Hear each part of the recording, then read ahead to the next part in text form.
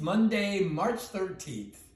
On this date in 1969, Major League Baseball reacted to the dearth of offense by shrinking the strike zone and lowering the mound from 15 inches to 10 inches.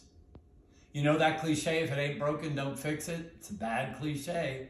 It's how the competition goes right by you. It should be, if it ain't broken, break it and see what new thing you can do with it. Don't be resistant to change today.